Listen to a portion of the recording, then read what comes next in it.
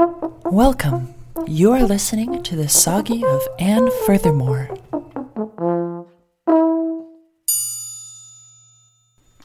Bad news. My tree trial, pre-disposition, is going before a pre-judge, pretty soon. Damn it. This concerns me because I happen to know I don't present very well. And when people prejudge me, it usually doesn't work out. It takes time for people to get to know me and accept the possibility that I might have redeeming qualities. I asked my hearing aide if he had any ideas, and he said he could ask his buddy on DDoC. She works for the Eagle Defense Fund and knows me a few. She works with high-risk adolescent birds. I said, wow, is she a lawyer? He said, no, she's what they call a peril eagle, specializing in perilous seagull-related cases. She can hook you up. Hold on, I'll give her a caw. Caw!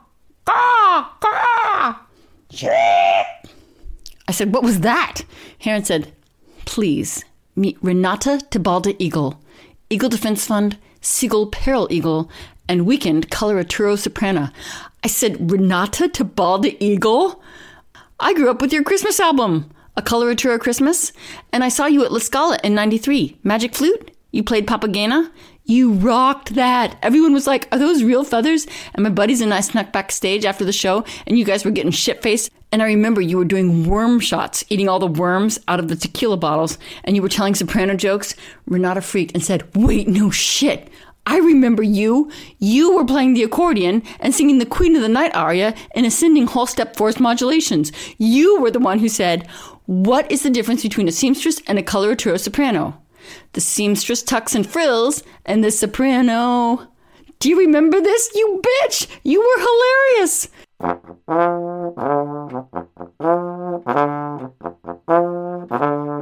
I started laughing so hard. Those were the days, girl, said Renata. Like another lifetime, right? My hearing aide was staring at me sideways. Well, not sideways in a bad way, just like, because their eyes are on the side. And he said, wow, Anne, you were a wild girl. Renata, how high did she modulate with the ascending Queen of the Night aria? And Renata said it was crazy high, like unreal. High F over written high F. Glass was shattering and dogs were barking and the conductor's ears were bleeding. Oh yeah, we only met that one time, but I heard all kinds of stories. I'll have you know she's one of 2 people in the world banned for life from the Bayreuth Festspielhaus. I said, oh yeah, I forgot about that. Oh, I loved that horse. It was so worth it. And there wasn't a Valkyria on stage who wouldn't have done this same thing if it weren't for that uptight German musicians union bylaw about animals on stage. Then Renata interrupted and said, wait, weren't you the reason they came up with that union bylaw after the elephant incident in Munich during Aida? I was laughing so hard. Oh yeah, oh shit, forgot about that. I was in the pit for that. And Renata said, way I heard it, everyone was in the pit for that, except the harp. That thing was tangled up in the chandelier for 2 weeks. There was talk about leaving it up there and calling it a new art installation. Oh yeah, and furthermore, here you are on the docks of Anacortes. Amazing, small world. And now you've got legal troubles. Tell me this isn't about the Seattle Opera. My hearing aide caught her up to speed and then said, girls, I gots to go. Let me know how I can help. I said, you've been amazing. Thanks for hooking me up. And Renata said, call me, girlfriend. And the heron flew off. I said, is my hearing aide a she? And Renata said, Want to know how you can tell? I said, yeah. I never thought about it. I just assumed she was a he. I'm such a sexist. And she said, it's a man's world, honey. Don't worry. The way you tell with herons is to look for the hyphen. The males are all named Ron, so it's he-Ron.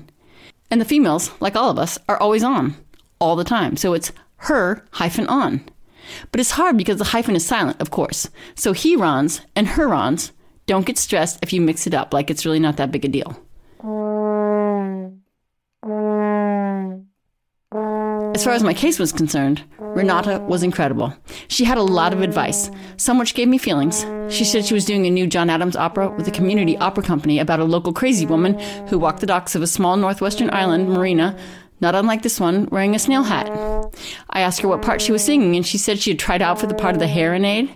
The character has one just like I do. What a coincidence. Fuck me. Wow. But she couldn't stop herself from eating the snail hat, like every time. So they finally gave her the lead role because the snail was only safe when tied to the top of my head. Ha ha ha ha. She said the character was tragic but interesting, and she is trying to learn as much as she can about crazy people. She said she's been on a couple of websites where you can write or call in and find out the name of your diagnosis, and she's thinking about doing that because nowhere in the score does it say what her condition is. I said, "It sounds like acute Banderas snelliosis." And Renata said, "Banderos? What is that? Is that the guy who diagnosed her?" And I said, "No, it's the cute actor, Antonio Banderas, who is passionately in love with the snail woman, and it was his Hollywood tabloid love affair that first brought awareness to the disease, which is rare and strikes only beautiful women, truly beautiful on the inside as well as the outside, who are also highly intelligent, compassionate, scholarly, and liberal, as the symbolic descendants and spiritual love children of the artist formerly known as Prince." And Renata said, "Scholarly, you say? That's an angle I should explore. I'm impressed you know so much about this rare condition. Do you know someone who has it? Or is there someone in your family?" And I said, "What? No, I just, I read a lot about just whatever. How about this weather, huh? Looks like it might stop raining any minute." Renata said, "Do you really think it might stop raining?" I said, "What? No, I don't know. Renata said, "Anyway, I'm bringing up the opera because the story reminded me of you." I gasped and thought, "Oh God, she knew me when I was at the height of my glory. Oh, look how the mighty have fallen.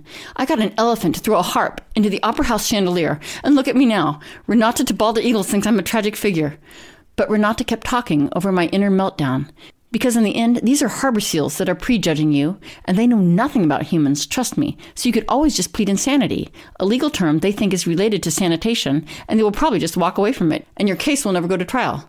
But just to be safe, she said for my pre-trial predisposition for the prejudge, she would recommend I get someone who is pre-law, like a young person or a student, someone specializing in pre-law.